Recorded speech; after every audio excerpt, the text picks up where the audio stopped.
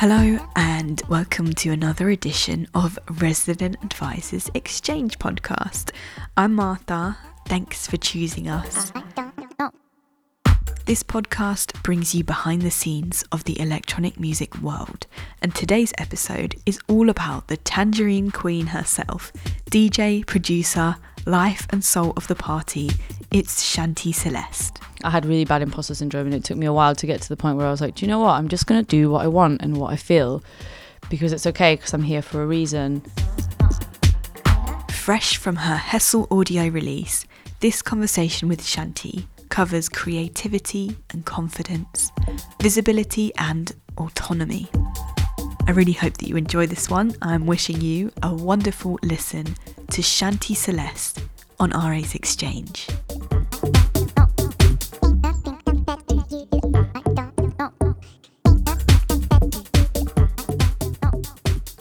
The very warmest of welcomes to the Exchange, Shanti Celeste. Hello. Hi, how are you? I'm good. Thank you so much for joining us. Oh, thank you for having me. I'm excited to get to know you a little bit better today. We're going to be hearing all about DJing and lots of other things, but first I was wondering if you could take us all the way back and share with us an early memory that you have that is connected to sound or to music. I feel like it was when my stepdad moved into my house with my mum, and he had all these tapes, and one of the tapes was like Alanis Morissette. So I used to listen to that tape a lot, and then I started getting really into tapes and cassettes, and then I bought a Shakira cassette, her first ever album. I bought that in cassette, the one with the pink cover, and I bought a 5 cassette. Actually 5 was on CD. Yeah, 5. I feel like those were the main ones, to be honest, because I didn't really have a lot of money, and Mum didn't have a lot of money, so didn't have like lots of money to spend on these things. Often when I have these chats, there's like a person in someone's life that emerges as like a big influence musically. Was there someone for you? What, from that time when I was younger? More in the teenage years. In my teenage years. I don't know. I don't think so. When I was a teenager, I was really into like punk and like rock and like pop punk and ska and stuff. So it's like, I guess maybe the way that led me into the music I like now is through like ska turning into like enjoying dub and like reggae and stuff like that, and then going to like dub nights in like Leeds and stuff like that, and then through those clubbing experiences hearing drum and bass, and then through that then like discovering like house and techno, not because they're linked, but just because through the experience of being in a club. Okay, so we know you was collecting your tapes and your CDs, and then in Leeds you was getting more into clubbing and music. Mm-hmm. When did you first have a go at DJing? I had a go at DJing first because I had a friend who had some turntables, and I had started going to a few raves in this place called Troutbeck Quarry, which was really close to where my school was, and people would throw raves there and they'd play like speed garage and like drum and bass and jungle. And one of my friends, he had some turntables, and he was like a real collector of like a lot of like house records, lots of like minimal and like Detroit stuff as well. And I think I had a go at mixing when I was at his house for the first time, and it was really hard. And there was like, I think there was like 4 or 5 boys in the room, and I was the only girl, and definitely felt a bit nervous. I was definitely stoned as well, so that probably added to the nerves. But then they actually taught me, so it was kind of nerve-wracking to be in that environment, but also like I was being motivated and taught to learn this thing that I all of a sudden realized I had an interest in. Yeah. And let's stay with your journey into DJing. How long would you say that it took from that first go to where you're at now to like find your voice with DJing and feel like, yes, I know what I'm bringing to my sets? A long time. A very long time. So I was I think maybe 17, 18 around that time. Then I bought some turntables, was DJing in my bedroom. Like when I was just DJing in clubs, not professionally, just for friends, I was still very much, I always knew the energy that I wanted to bring, but I never knew how to how to create that energy, because I feel like knowing how to create the energy that you in your mind envision in a club takes a lot of practice and knowledge of the different styles of a very specific type of music. So it's very niche, and it's like, you know, it's like I have now got to the point where I think about energy quite a lot, and I, rather than thinking in genres, even though like, yes, I do play mostly within one genre, I don't really think about it as like, I'm going to play deep house today or I'm going to play house today. It's like I think about like building and releasing tension and like making sure that I stay in a specific energy level. And if I dip that level, I do it on purpose, because then I want to build it back up. And I think about that more than anything else. Oh, and like, and also energy, but then also like feeling. So it's like, do I want this to be euphoric? Do I want this to be a bit more of a like thoughtful moment? Blah, blah, blah, blah. Whereas like before, I think I knew that I knew the energy I wanted to bring, but I didn't know how to do that, because I was just thinking about everything in terms of genre. So I'd be like, oh, well, you know, if I play techno, this is this. And then if I play house, then it's a bit more like this. How can I play both? Or like, and it just, it took me a while to get to the point where I was finding the right kind of tunes to marry everything together and for everything to have a cohesive flow without getting so bogged down with terminologies and genres, if that makes sense.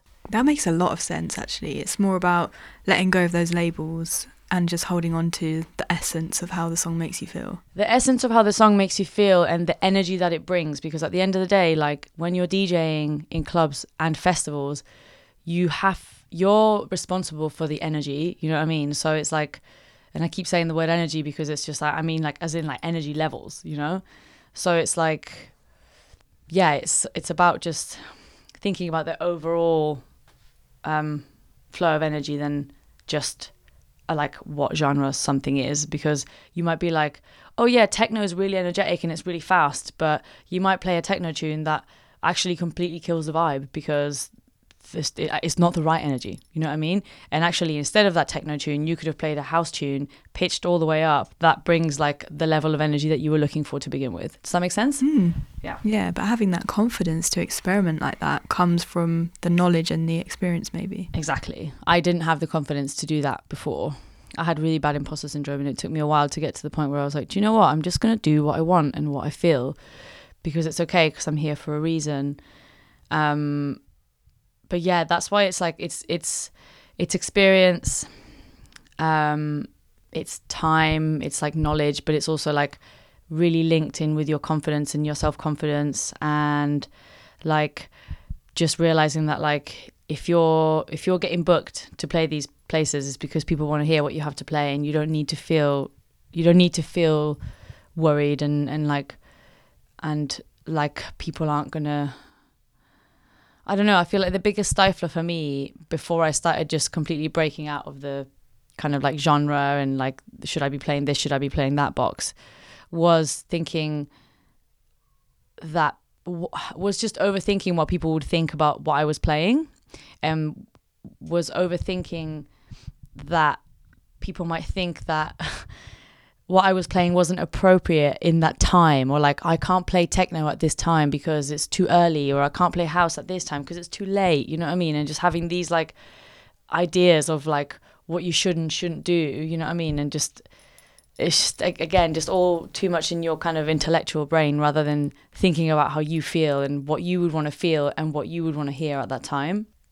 Which it is something that you should consider, I think, sometimes when you're coming up, because sometimes you do need to be considerate of the overall flow of the night. But that's where the experience comes in. It's really hard. So what are some things that have helped you let go of those other thoughts and just focus on, I'm here for a reason, I know what I'm doing? Therapy. Lots of therapy. Just having a really close group of friends who are all kind of in this world doing what I'm doing, and bouncing ideas and feelings back and forth and talking about experiences and what we've learned from our experiences. A lot of therapy focusing around imposter syndrome, and realizing that it's actually really, really normal for a lot of people to feel that way in the creative world, or just in any world, but I think it happens a lot to creatives. So yeah, a lot of kind of unpacking of like, why do I feel like I don't deserve to be here, and why do I feel like a phony, essentially? Like, what is it that's making me feel that way, and kind of dismantling that belief, you know what I mean? Because where does it even come from? You know, where does it come from? So it's like sussing that out is a long process, but it's definitely helped me. And then again, just like experience and just doing it over and over and over, and it just like grinding away at it, having those shit gigs, like feeling a certain way about them, processing them, realizing that it doesn't say anything about you a lot of the time. Sometimes it might, I don't know, about maybe you didn't do the best job you could, whatever. But my point is like having those different types of experiences and then learning from them, so then you know what to do next time, and then you're more prepared. Preparation, again, another thing is just like try and just digging every week, making sure that you're excited about your tunes, that you've got fresh tunes, making sure that you know your tunes a little bit at least, have your first 3 or 4 tracks ready, even if you don't end up playing them, just have some ready so you know what you're doing and you're not scrambling, you're not nervous. Try and make it as easy for yourself as you possibly can, you know? I like what you said about processing the gig afterwards, because that's the side that we as the ravers and the listeners, we don't see that. But it sounds like it's an important part of your process. Yeah, because especially for like shit ones, you know, because like obviously you have good gigs and you're like, oh my God, that was amazing, blah, blah, blah. And then like you kind of go away and you just have this memory of this beautiful experience that you have, and you feel really good about it because you're just like, wow, I did such a good job, blah, blah, blah. God, I'm amazing, blah, blah, blah. No, I'm joking. But you do have those feelings and you feel like really great about yourself, but you also need to not just focus on that feeling, and you need to also focus on like, what is it, apart from the fact that you did a good job, what allowed you to do a good job? You know what I mean? Like, and it's the same with a bad gig, you know what I mean? It's like so many things have to come together for a gig to be really good, and you can do your part, which is prepare, dig, feel good about your set, because if you feel good about your set and you're playing really well and you're enjoying what you're doing, the crowd is going to see that, they're going to feel it, and they're going to vibe off it. But also, like, is the sound good? The sound is so important. If the sound isn't good and people are talking over it and you can hear people talking over it, it's such a vibe killer. Like, it's so important to me that the sound is good. Like, it's obviously important to everyone, but I feel like, you know, so it's like you doing your part, the sound, so the club doing their part, the monitoring being good, so that I as a DJ can hear what the people outside are hearing. Otherwise, if the monitoring isn't good, then I can't really get a true representation of what the people out there are listening to. Like, you know, also, am I on a stage? What are the crowd like? Is it you know, is it diverse? Is it a good demographic? It's just a lot of things that really have to come together. Like, is it a respectful crowd? And sometimes when all of those things come together, you just have this amazing gig, and then afterwards you're like, okay, the reason this was amazing is because this and that. And equally, if we're talking about like learning lessons, bad gigs, which like I count my chickens, but I don't count my chickens. I think I've worked so hard to get to this point where I don't really have that many bad gigs anymore. But I've had so many bad gigs in my life, you know what I mean? And at first they were soul destroying and they were almost enough to make me want to quit. Then it got a bit better, you know, then it's like some of them you'd be like, why am I doing this?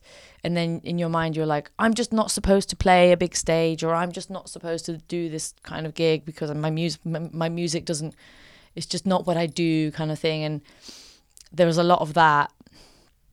But the more you do it, you learn from it. You're like, right, okay, well, how can I make it work for this type of situation next time and not compromise my artistic view, you know? Like, just because it didn't work for me this time, that doesn't mean that I'm not supposed to play that kind of stage. It just means that like maybe some things outside of my control didn't come together, or I could have maybe been a bit more prepared and done a better job, you know what I mean? So you think about that for the next time, and then the next time it's not quite as bad, and then the next time it's less bad, and then, or sometimes it's even worse, but then you kind of start to realize that maybe that one was completely out of your control. Does that make sense? Yeah, it does. And actually there was a question that I was thinking of asking you, which is, where are you most comfortable? You know, are you comfortable DJing festival, a club, doing radio? But actually, maybe it's not about that. It's about doing what you need to do for yourself so that you can be comfortable in any of those settings. Yes, but that is still a very good question, because I used to feel like I remember once I played at Primavera, and I played after DJ Seinfeld, and DJ Seinfeld had this like huge crowd, and then as soon as I came on, like everybody left, like everyone. And I was like, and this was maybe my third year where I was being booked to play like kind of slightly bigger festival stages. And yeah, I was playing a lot of those stages, and I was like really not used to it. And I remember I came on and like everybody left, and it was just awful. I hated every second of it. It was just grueling. Like, some people would arrive, there was people there who wanted to see me, so they came. But I just really, really struggled. I didn't know what to play. I was questioning every single track that I was putting on because I just didn't think they were enjoying it. In hindsight now, I would be like, oh, it was just, you know, but I rationalized it shortly afterwards. But now if I had that kind of situation, I'd be like, doesn't matter what I play. They're just not here for a different reason. You know what I mean? It's not because I'm playing this or because I'm playing that. But anyway, and then when I finished playing, I just burst into tears and like into my agent's arms. I was just like, whoa.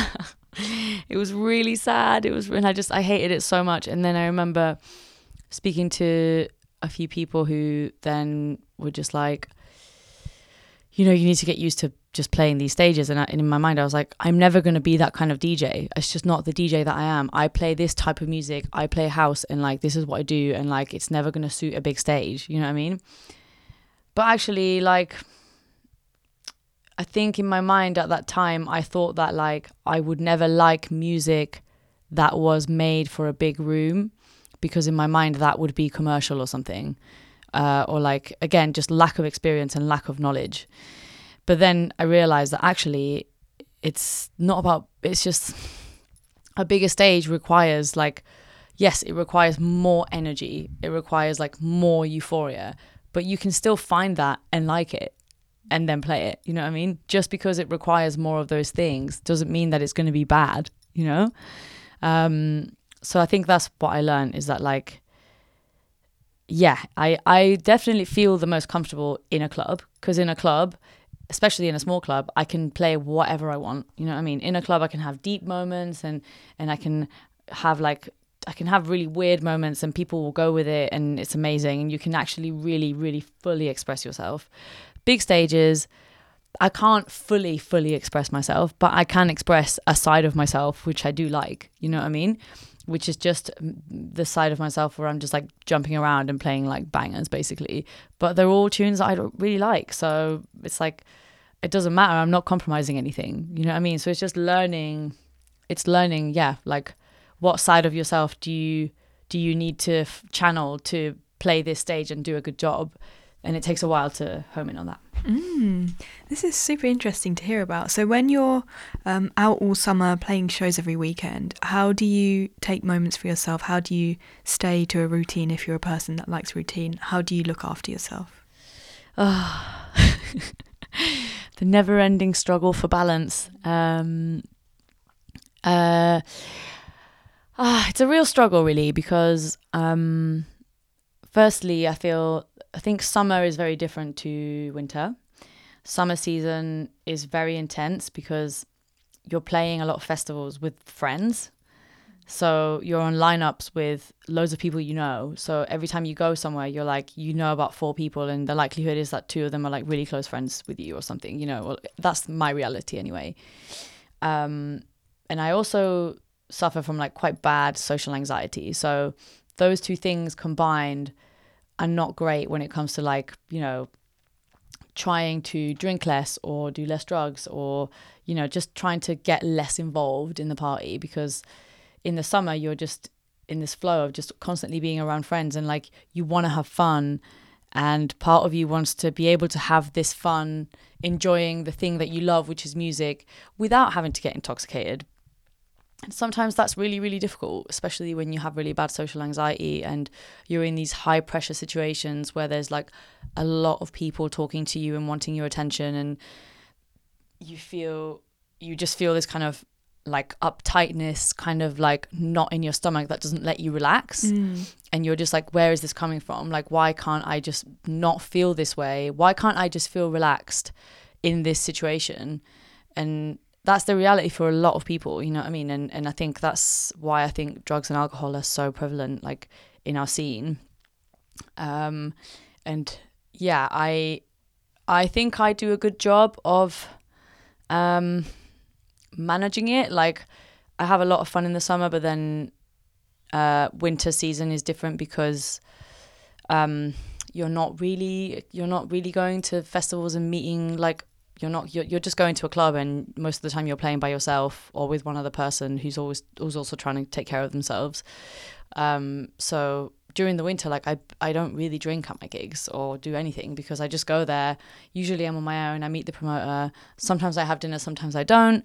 And I have a nap before my set, wake up, play, go back to bed. And that's usually how my weekends go during club season.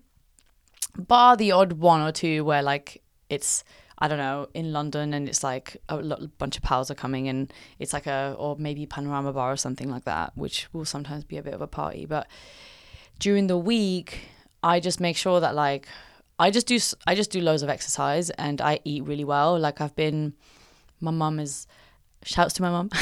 My mum's a yoga teacher and she is teetotal and has kind of brought me up with that kind of very healthy, your body's a temple type mindset. And yeah, and my dad's also very healthy.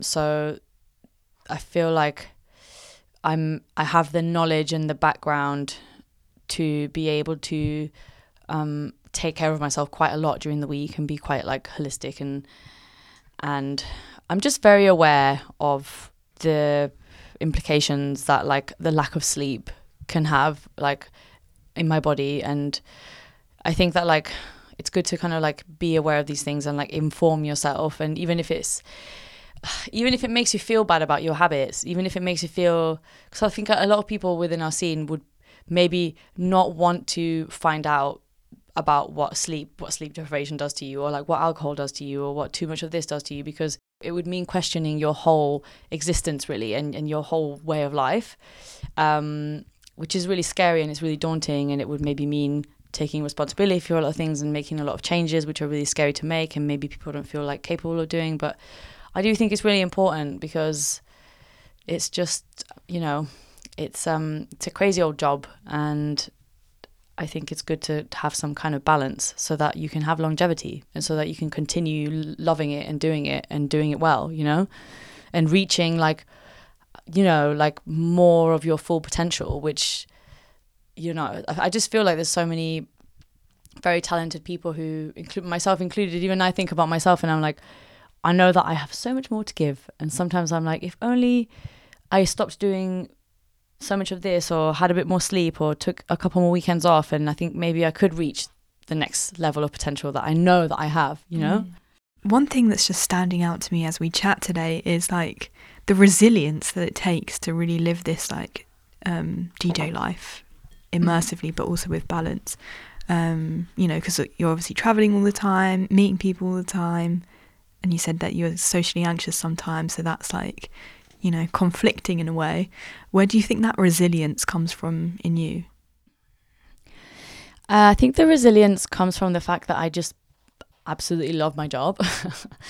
I feel like being in a space where I get to, firstly, I am socially anxious, and I feel like sometimes people get confused as to why I'm a DJ if I'm socially anxious, but actually it makes perfect sense because I'm not, you know, it's like being in a club, you're in your own space, you're dancing, you're having a moment, and you can socialize if you want to, but it's quite an insular experience, even though you're all together. And if you compare it to a house party, say, where you'd go and then you'd be talking to loads of different people and everyone's talking to you and you're like meeting people and like constant small talk, that is literally my worst nightmare. I never used to go to house parties for this reason. And if I did, I'd be extremely anxious and get extremely drunk. And also as a DJ, like I go in, I'm behind the booth, I'm not talking to anyone. All I'm doing is I'm just playing music and I'm seeing people like have amazing experiences, reactions, and that makes me love it so much, because I just like, I love the fact that like it's like we're all together, but we're all having our own experience through music, and it can be really therapeutic and it's really beautiful, and I like being a part of that, and I just love it, and that outweighs the other sides of it. It makes total sense to me. I was going to ask about SAS. Do you want to tell everyone what SAS is for those who might not know? SAS is a very unofficial. It's not an official thing. It's become this thing, but it was basically just 4 friends wanting to do a back-to-back, and it kind of just spiraled out of control. It's myself, Shanti Celeste, Moxie, Peach, and Saoirse just did a back-to-back a while ago for On Loop for Moxie's night at Block, and started off a bit rocky, but then it went really well, because obviously playing a 4-way back-to-back is challenging, and it took us a minute to get our groove, but then once we did, it was like amazing. And then we decided to do it again, but we set ourselves like, we were just like, we don't want it to be a thing. We just want to play back to back together because we love traveling together and we're friends. So therefore we're only really going to do it in places where we would all want to go to together as punters, because we think it's like amazing, and places that make sense to us. So that's what we've done. And every time we've done it, it's been really special. Like I can't even think of a bad one. Like they've all just been like really like amazing. So yeah, that's the story of SAS. Love that.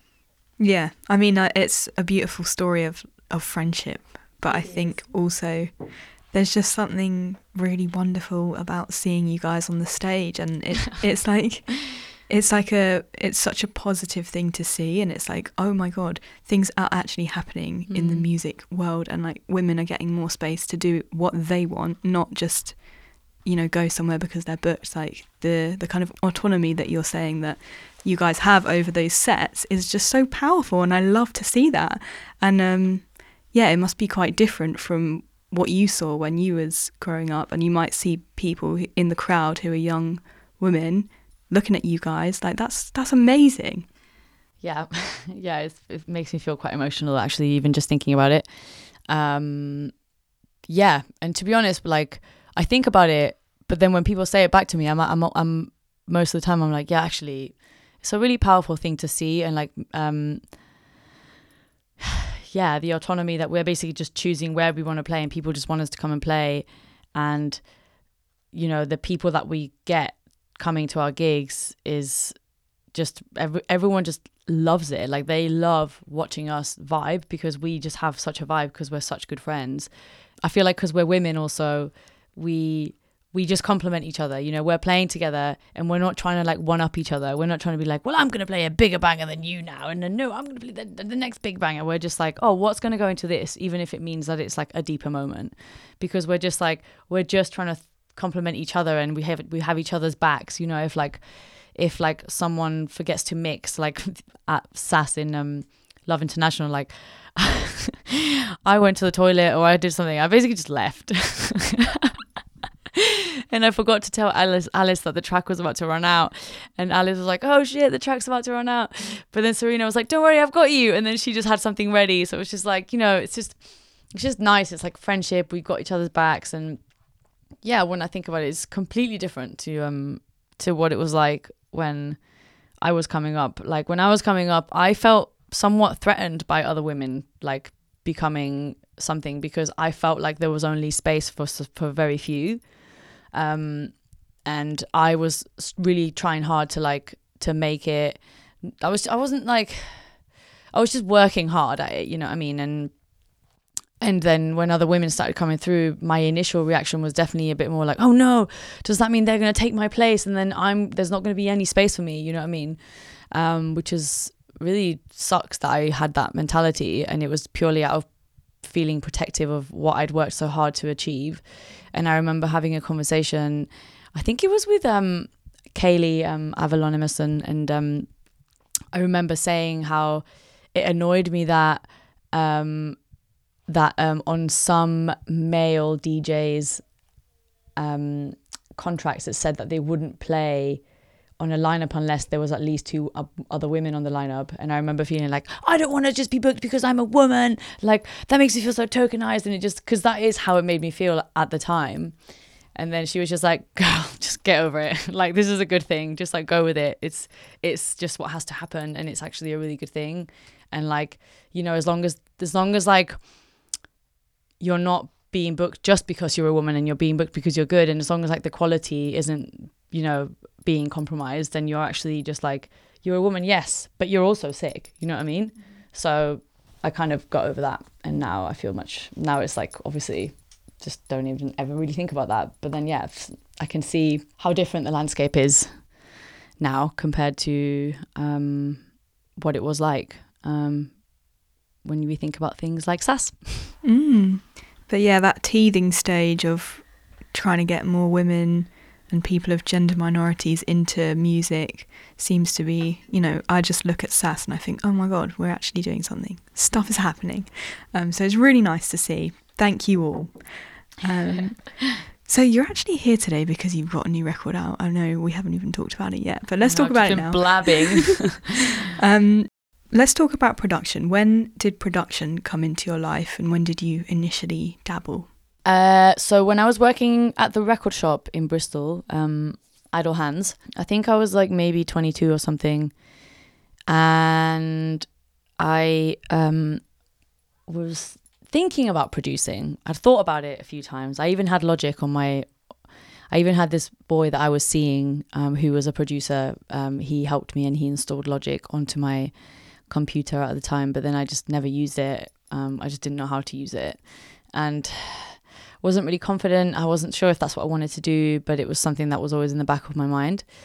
And then I started working at Idle Hands, and was DJing a lot and became quite good friends with Chris, the owner, Chris Farrell. And then just through chatting to like DJs and producers that would come into the record shop, became like friends with a lot of producers and DJs that would come in, and if like kind of slowly but surely I felt more and more encouraged to start producing.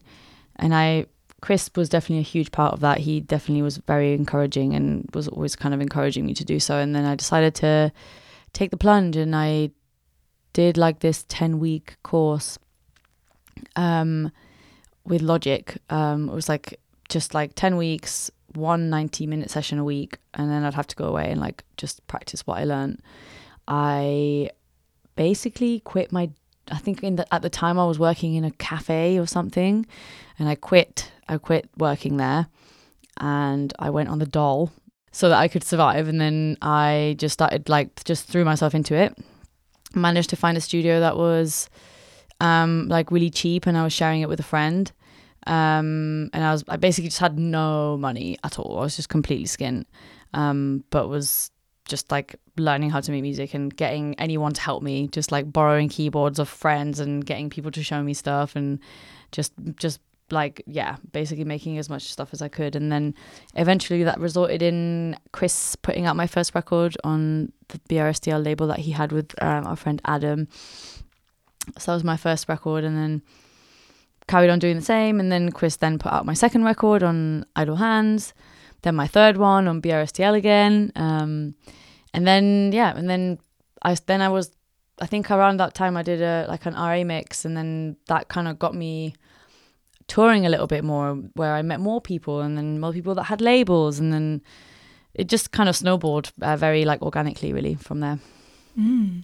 And that brings us up to now, where you're releasing with Hessel Audio. Hooray! Can you tell us about this release? And also, is there anything that you would want people to know before they go and listen? No. I think I'll tell you about the release. It doesn't come with any warnings. No, it's just it's very playful, I would say. I made the A-side. I made it the first year of the pandemic, when I just had a lot of time in my hands. It was in the summer. It was like summer of 2020, and I was actually having quite a nice summer, even though it was the middle of the pandemic. I was living in Brockley, right next to Hilly Fields, and it was summer of 2020 was really lovely, like weather-wise. So I was spending a lot of time outside.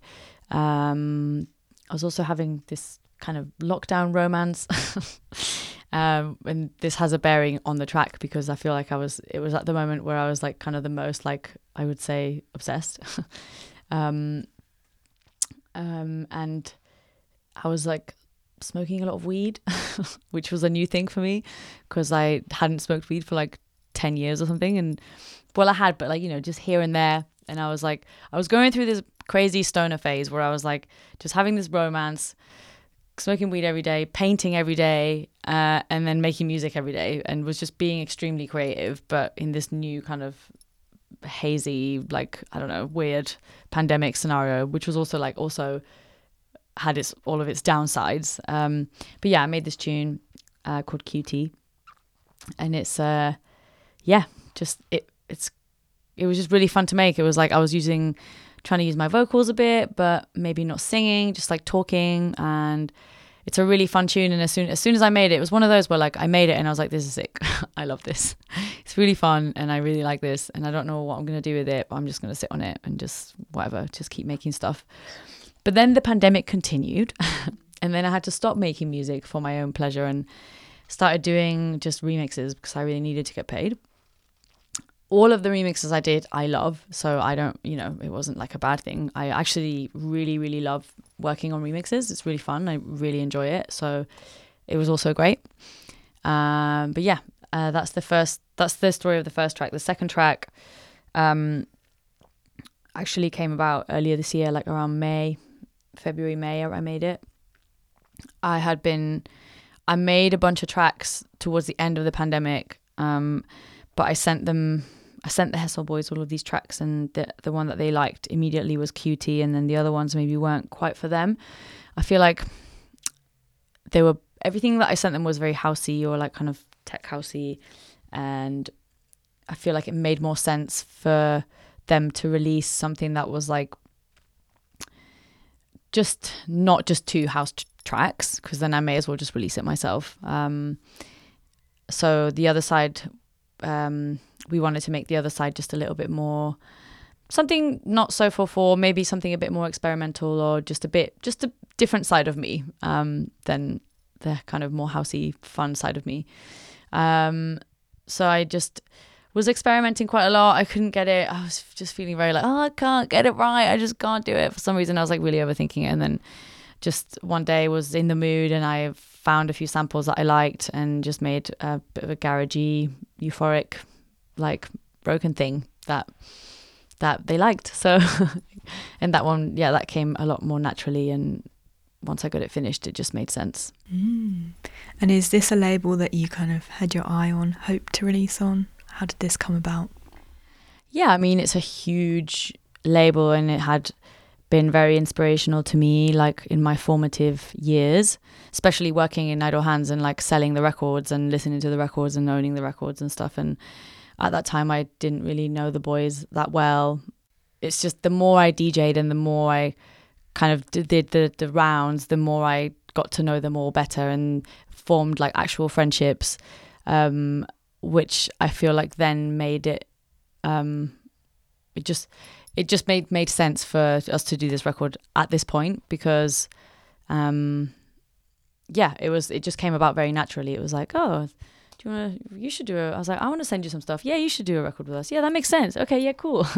It wasn't like, hey, we formally would like to invite you to do this. I think it was born out of friendship, and yeah, it just made sense to do it. Beautiful. Let's chat quickly about Peach Discs as well. Mm-hmm. How would you describe the ethos of the label? The ethos of the label originally was to release younger, like unknown artists, because I felt at the time when I started it, I had some tunes that I didn't know what to do with. There was a couple of tunes that I did really believe in, but like nobody was interested in them. So then I was like, do you know what? I'm just going to do it myself. And I wanted to incorporate my artwork into it because I really enjoy like doing art. And I thought it would just be a good thing to just have like something there that if I want to take control of what I'm doing, I can, rather than relying on other people liking my music. Because sometimes like I liked the music I was making and I was like, well, why, like. So that's kind of why I started it. And I also, at the time, had a lot of friends who were making really great music. So I wanted to give them a platform because I already kind of had one. So, that was the original. It still is the ethos now. But as the label's grown, I am still constantly trying to find like just newer artists. But my focus is definitely, I really want to release more music from South America, like, because that's where I'm from. So that's a big focus now. And then also the biggest focus is still just trying to release music by like people I care about and like close friends, people around me. That's it, I would say. I would love to hear more about the artwork as well. Maybe you can tell everyone about Queen Tangerine, which is the illustration project that you started sharing in lockdown. But is painting something that you've always done? Yes. I feel like I haven't really kept up my Instagram. My Queen Tangerine Instagram is severely neglected. Literally haven't posted anything for months because now I've gone back to full Shanti Celeste mode.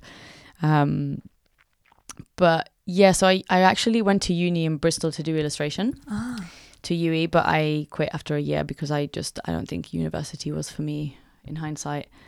But I do love painting and drawing, and just creating imagery generally. And I felt like it was something that was definitely like I wasn't doing enough of. So in lockdown, when I had nothing to do, I then just picked it back up and like bought loads of paints, different types of paints, different types of brushes, and just started like messing around and painting and getting inspired, and then just sharing it. Like, why not? But yeah, it's just another creative outlet. Obviously, like during the pandemic, my main creative outlet, which is DJing, was taken away from us all, and I just needed something else, like aside from making music. I just like making things, and I feel like it really it just helps me. It makes me feel good. It makes me feel good about myself. It makes me feel happy. It makes me feel stimulated. It makes me feel relief. It makes me feel a lot of things. So I felt like I just needed to do it at that time. And the images that you create, they radiate positivity. Yay. It's nice to look through them all now because you've got a big collection and it's glowing with positivity. Thank you. Just to finish off, do you have any tips for anyone that wants to try either music production or painting, but they don't really see themselves as an artist? Where could they begin? If you feel like you want to try it, obviously you already have an inkling as to something that you might want to try. You know what I mean?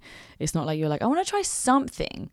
Or you might be. In that case, there's other advice I could give. But if you already have an inkling as to what you might want to try, I would just say, if you have the means and you have the time, or if you can make time, just try it, and don't expect like a really amazing result instantly, but just try it and keep at it. And like, and if you don't have really high expectations, just like do it because it makes you feel good.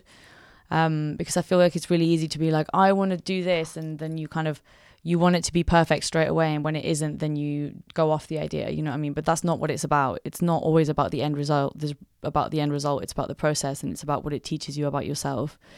And like sometimes if it if you do a drawing and it's not what you wanted it to be immediately, research, like, why is it that it didn't turn out the way that you wanted it to? What do you want it to turn out like? Look for some images that like reflect, that like inspire you, or that are like similar to how you wanted it to turn out.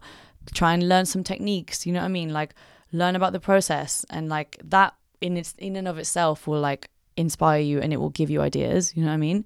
But if you feel like you want to be creative and you don't know in which way, there's also, I started reading this book, I didn't completely read it, many people will know about it, like it's called The Artist's Way, and it's by a woman called Julia Cameron, and it's basically, it's a book which is aimed at just like anyone who feels like they might have a creative within them but they don't know how to get it out. And like, you could be a lawyer, you could be like, you know, just doing the most opposite of a creative job as possible, but like in that she believes that like everyone can channel it and everyone can like be creative. And the book is like a workbook, and it just talks about a lot of her views on creativity, and it gives you like exercises that you can do to like unlock it. Lots of people have done it and read it, and it's been like really successful, and it's like really helped a lot of people. Like, I know a lot of people also who have read half of it and not finished all the exercises, but there's still, even those people have enjoyed doing some of the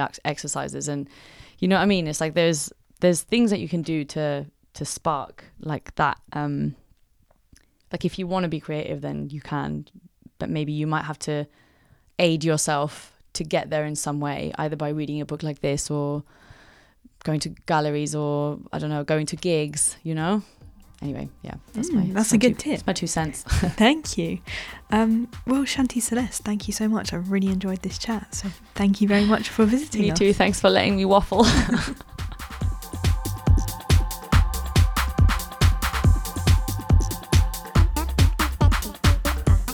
Thank you for listening to Resident Advisors Exchange with Shanti Celeste. Our full archive is available for you to take in anytime you like. Just follow the exchange on your favourite podcast platform. If you enjoyed this episode, you might like to listen to our recent Critics Roundtable, where RA staff discuss the best new music. Until the next one, take care. Ain't nothing compared to you, I don't know. Ain't nothing compared to you, I don't know. Ain't nothing compared to you.